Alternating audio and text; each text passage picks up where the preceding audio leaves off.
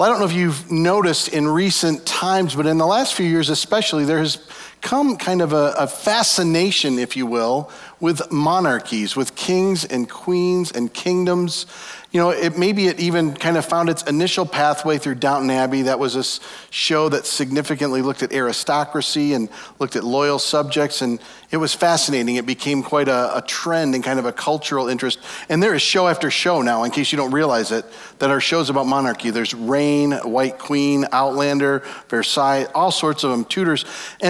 And we could go through lots of them, and you have to ask, what is our kind of excitement about this? We don't live in a monarchy. We don't even understand monarchy, do we? And yet we're thrilled about them. In fact, they have shows for monarchies for every kind of taste and every kind of interest and every level of kind of content, don't they? So one of the number one shows right now is the show Victoria. Victoria is on PBS. It tells the story of Queen Victoria in the 1800s and her kind of rise, her walk through being a monarch and what it was like. And it's by PBS, so anyone can watch it, right? I mean, it's a show for everyone. Then you go a little bit higher into I'm not sure everyone can watch it. You get to places like The Crown. The Crown's on Netflix. It tells the story of Queen Elizabeth, of our current queen, actually in England. But again, this thing, people are waiting for months. All sorts of articles about who will play her, what will it be each season. Season 3 just came out. And then, for those that want to know about kings and kingdoms in a very raunchy, raw, real way, there has been Game of Thrones. Boy, you're very serious this morning. I really thought that would get more of a response. Nobody wants to admit that they watch Game of Thrones. I always love when I talk to somebody who watches it. Yeah, I watch it. You know, season 1 had some really bad stuff, but it got better after that. It's very funny to listen to people. But it's interesting, though, to me, beyond that, is that we have a fascination with this idea of kings over countries, of good and evil, over fighting and resisting those things that are wrong and hostile and oppressive. That's really the story of kings and queens and kingdoms. And I tell you that because when we go back to the times of Scripture, that's what fills the earth. And really, for most of history and most of the world, that's what fills the earth.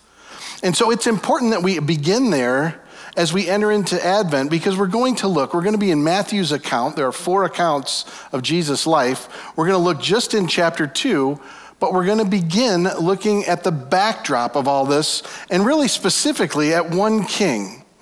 And with that in mind, we're going to take it up in Matthew 2, and Matthew writes this: after Jesus was born in Bethlehem in Judea during the time of King Herod. Now, we're going to come back to what all that means. The Magi from the east came to Jerusalem. They asked, where is the one who's been born King of the Jews? We saw his star when it rose and have come to worship him. Now, next week, Thad's going to look at the Magi. That's a particular group, and we'll get kind of a broader picture of what it means for the Magi to come. We're going to look at different people's response. Let me just say this as a side note, just as a historical accuracy point. If you ever have nativities, many people do in their homes, oftentimes the kings are there, the Magi, they're not even kings, they're Magi. And guess what? They weren't there.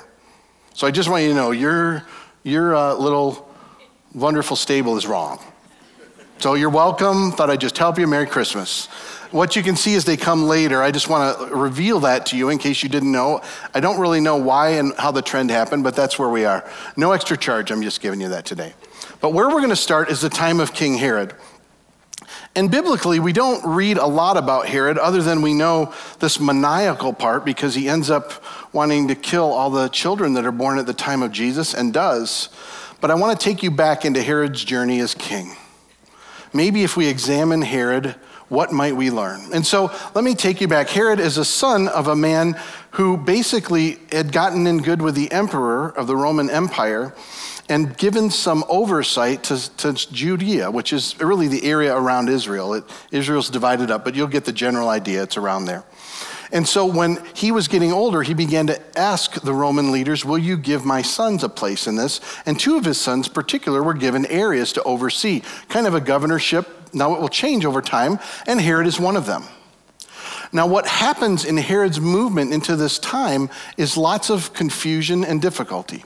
So as he begins to oversee all that's going on in Judea, he begins to take taxes from people and find there are rich areas, and he's doing very well. Well, Rome takes notice and goes, hey, he's getting lots of money. We should take some of that. And they particularly target the areas that are more wealthy, and they take from that. Now, Herod, being an opportunistic man and really a shrewd man, starts to find other ways to protect himself and begin to build up, if you will, his kingdom. And it's not long after that he's actually declared king of Judea by the Roman leaders. But what I want you to understand is he deals with all sorts of things along the way. He has opposition. His very mother-in-law has a son of her own that she wants to be given some power, and she now begins to vie with Rome that they would let her own son take over, kind of oust Herod. He gets wind of the plot. He goes to Rome to try to influence them to tell them not to, and when he's not sure what will happen, guess what he does? He puts out a hit on the young man, and he's killed. Not exactly your nicest move, does it? Now, what do you see about Herod already as king? Who does he look out for? Herod. He's all about himself. He is protecting and working. Now, make no mistake, he's shrewd in this. He goes back to Rome, he interacts. There's one point in time where two different leaders are overseeing, and they're both vying for it, Augustus and Antony. And he aligns with Antony, and guess who loses? Antony. Now, he's smart, and he realizes, I'm in trouble. So he starts to go back to Augustus. He says, guess what? Where we are in Judea is a perfect pathway for Rome to move things through. I will do all these extra things to help you. And he wins Augustus over in a shrewd way, keeps moving ahead. You see how he's doing things to help himself. That's the way life moves for him. It's said of Herod that he actually would dress up in common clothes and go out into the villages kind of to get a pulse on how people viewed him and how they viewed his reigning. And when he found things out that were concerning, he found ways around them. There were times where he simply eliminated people. There were times where he helped. For example, one of the areas was going through a pretty significant famine. They were really in trouble. And he provided all this resource for them. Now, did he do it to help them? No, he did it to get their allegiance and to pull them back. That's how Herod worked. He did everything to prepare and work. Herod was also a builder. If you go to Israel, even in this day, you could go to an area called Masada, and there's this large fortress built on this mountain area in Masada, which is very near to the Dead Sea. Herod built this as a stronghold to protect himself and his kingdom. He built another massive one called the Herodian that is literally in Bethlehem. In fact, beautifully, it's ironic, actually. The Herodian was considered one of the most remarkable buildings in the ancient world. To this day, there are rocks that were built there that we cannot move with modern machinery and have no understanding of how they move them. That's crazy, isn't it? But that's the Herodian. Now, just as a side note, by the way, so you have the Herodian built up next to the manger where Jesus is born. Not right next to, but in the shadow of. I just want you to see the contrast even in this. It's powerful. And I failed to mention as well that Herod is actually called an Idumean, which means he's a descendant of Esau. For those of you who don't know, there's Abraham. Abraham has a son, Isaac. Isaac has two sons, Jacob and Esau. Esau's the older and is intended to be basically the birthright carrier.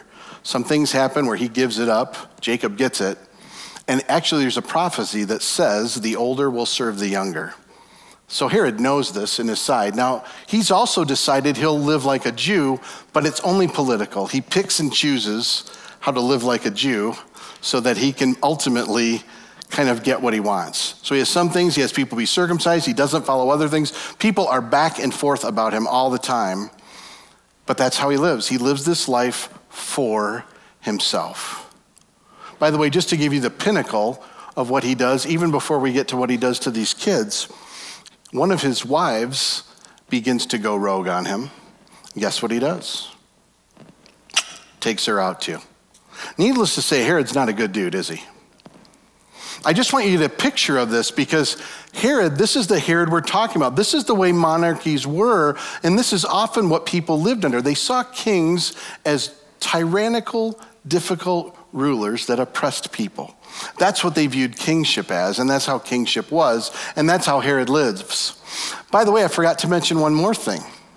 Rome eventually will give him Jerusalem as kind of a crazy turn of events. They give him a whole other area, and they then give him a new distinction. You, Herod, are king of the Jews. So what do you think he felt like when the Magi said, "Where is the one who's been born King of the Jews?" Tell me what would be your posture when that happens. And remember, Herod's self-protective. His kingship is all about him. So we're going to take it on and see what happens with how he responds. When King Herod heard this news, he was disturbed. It's kind of a soft word for it, isn't it? But who else is disturbed? All of Jerusalem. Now I tell you this, and you look and you go, yeah, so this king is disturbed, he's upset. What does that have to do with me? And interestingly, the word disturbed, literally, it's a picture of think of a water body that's just smooth. And then all of a sudden the winds come and the tumult comes and it gets turned up and it's beginning to stir. That's the picture. It's this picture of your life is going the way you want it to, and then it gets turned up and churned and it suddenly puts you in upheaval. You know that's how it's described when Jesus comes, by the way. In Hebrews, the author of Hebrews, right into the early church, goes back to a prophecy. I believe it's in Haggai, and it says that when Jesus comes, when Messiah comes, God will basically shake that which can be shaken, that which cannot be shaken will remain. And then it's interpreted, meaning anything of this earth, anything that we put our lives into that's not worthy, will get shaken loose when Jesus comes. The sheer mention of his name coming rattles Herod and shakes him loose. Now, I think in our first blush, we'd all look and go, listen, Herod's a maniacal king. He's a tyrant. We're Christians. That is not our story. Awesome. Thanks for telling us. Let's move on. So here's the hard part. As I've been studying this in the last weeks, and even when I began to pray and we began to talk about what to teach, something in this text stirred in me. And what hit me was, I think in a lot of ways I live to protect my own kingdom and my own life. Do you know I can do the right things for the wrong reasons? I can really help other people to advance my cause. I can really, when it comes to opposition that might thwart what I want to have happen, become scheming and diplomatic and shrewd to get what I want out of it. I can even bring about the destruction of others. Granted, I've not taken anyone's life. But it kind of hit me as, oh no, is it possible in this story, as much as I don't want to relate to it, there's parts of me that can be troubled at the coming of Jesus. Let me make it more personal for all of us, because I don't think I'm alone in this. I don't know if you realize this. There's a phrase that was common, at least when I was growing up. They used to say that a man's castle is his home, that the man is king of his castle. And I don't even mean this as a sexist thing. We could say that a woman's home is she's the queen of her castle. But it comes from something that happened in the 1700s. In England and in Wales, as people were feeling the king overbearing on their homes, the prime minister declared that the king could not enter people's homes, be it a small hut or a great castle, because every man's home is his castle and he is the king of his castle. So do you think that might translate to us today? In fact, let me even put it this way. Our roots, leaving England to build America, just as a nation, were to leave oppressive monarchies. But here's the deal. What we said was monarchies are bad and we'll be our own kings and queens. We didn't realize there's true kingship. So what I want to explore with you today, have you consider today, is it possible, as we enter this season of Christmas, that Jesus wants to show up as king and stir the parts of us that look out for ourselves, promote ourselves, protect ourselves, or even utilize Jesus as a transaction. Jesus is my king because he gets me further ahead. And let me qualify it this way. You realize when Jesus came as a baby, he never demanded to be king. He just was. He does not enter our lives and go, you better make me king. The king's here. The king came. The king didn't come to use us and promote his own way. The king came incredibly self-sacrificing to die for us in our despair, to make us new and renewed people of the kingdom. Wow. Could it be in this Advent season, God wants to renew that or deepen that in us? Maybe, in fact, what we should consider is trying to be king or queen is an endless, empty pursuit. Take Herod, for example. You realize with everything he gained, he had more to protect and more to defend. And all it left him was incredibly restless and agitated and anxious, because the more he had to watch out for. Could it be in our own lives where we live to reign, live to control, live to rule, live a certain way that what's happening is it's actually destructive to us? Because God didn't make us to be kings and queens of our castle. He made us to be subjects of the king. In fact, I would say it this way. Surrendering to the king is a purpose-filled adventure. The best adventure we'll have is becoming subjects of the king who live now to purposely bring about his kingdom on earth. And no maniacal king, no tyrannical king, but the most just, loving, incredible, fair, merciful king in all of history. Now, I want to give you some handles on this today, maybe a picture that would help you, not just me talking about my struggles, but let's look at someone, kind of a fellow journey person, someone who's on it, that can be a hero to us in how they're living. Nick Foles, in case you don't know who he is, had been quarterback for Philadelphia a few years ago, actually led them to the Super Bowl. They won the Super Bowl under him, had very high moments. In this last season, he's been with Jacksonville. He got injured and broke his collarbone. And in one particular time, he's kind of been in a decline and even not performing well as a quarterback. He's asked a question about his faith, because we love to applaud the people that do well, don't we? We love it when Christians succeed and they go, I give all the glory to Jesus. Like, that's what the Christian life is. It's always winning and getting the glory, because God will make us little junior kings and queens. That's what he wants to do. I want you to listen to what he says in response to the question about his faith. This is just a news conference a few weeks ago. Take a look at the screen. Though week after week not playing, you're a football player.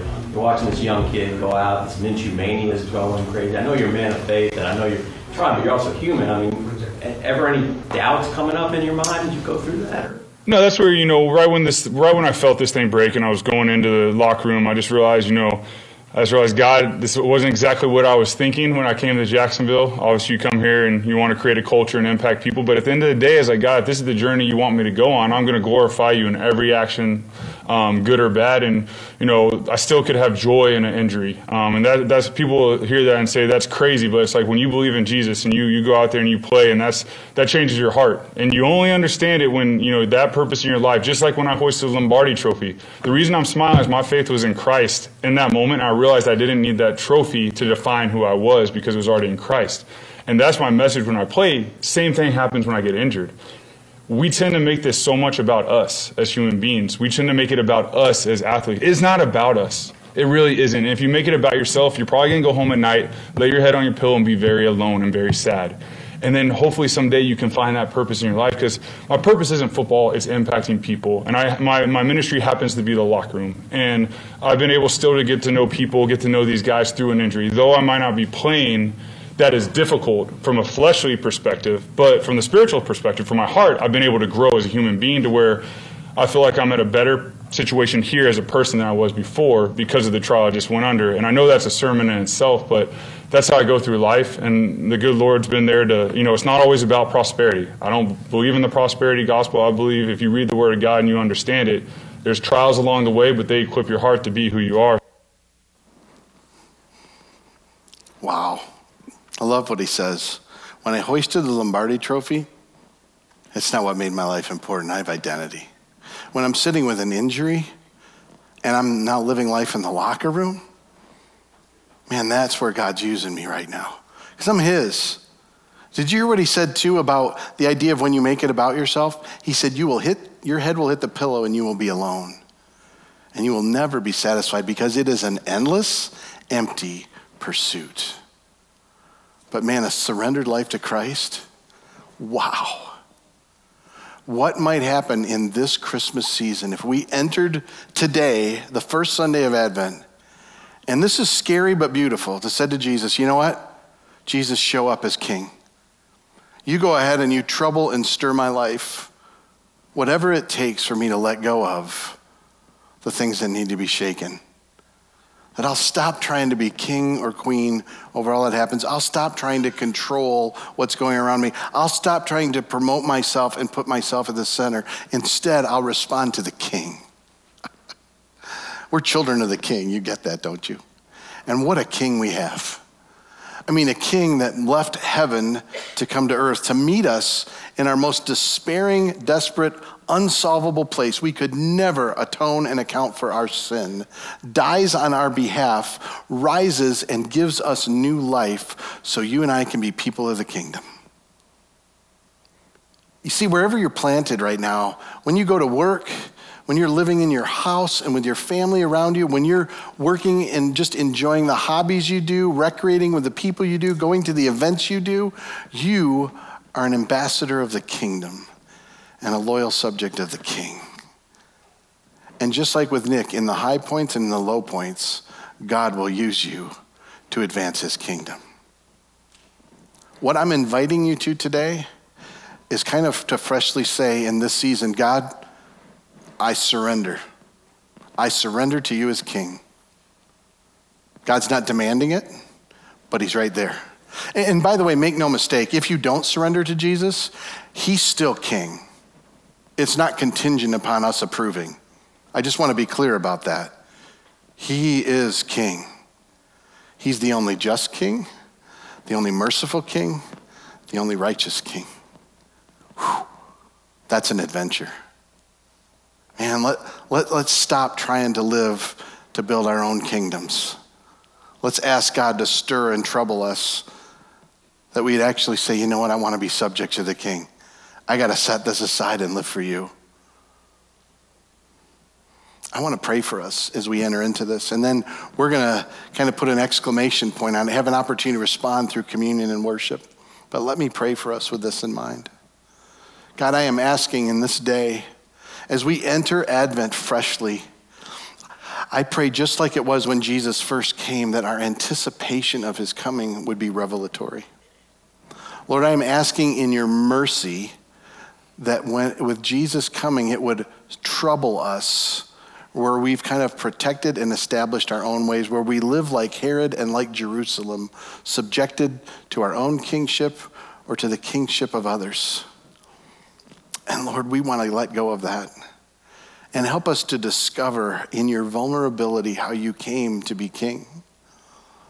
God, let us begin to believe, instead of saying our response to unhealthy kings is to be our own, to believe you as a good and perfect king. And reveal to us what it means to be your sons and daughters, your subjects in your kingdom. Move among us, Lord, in your name. Amen.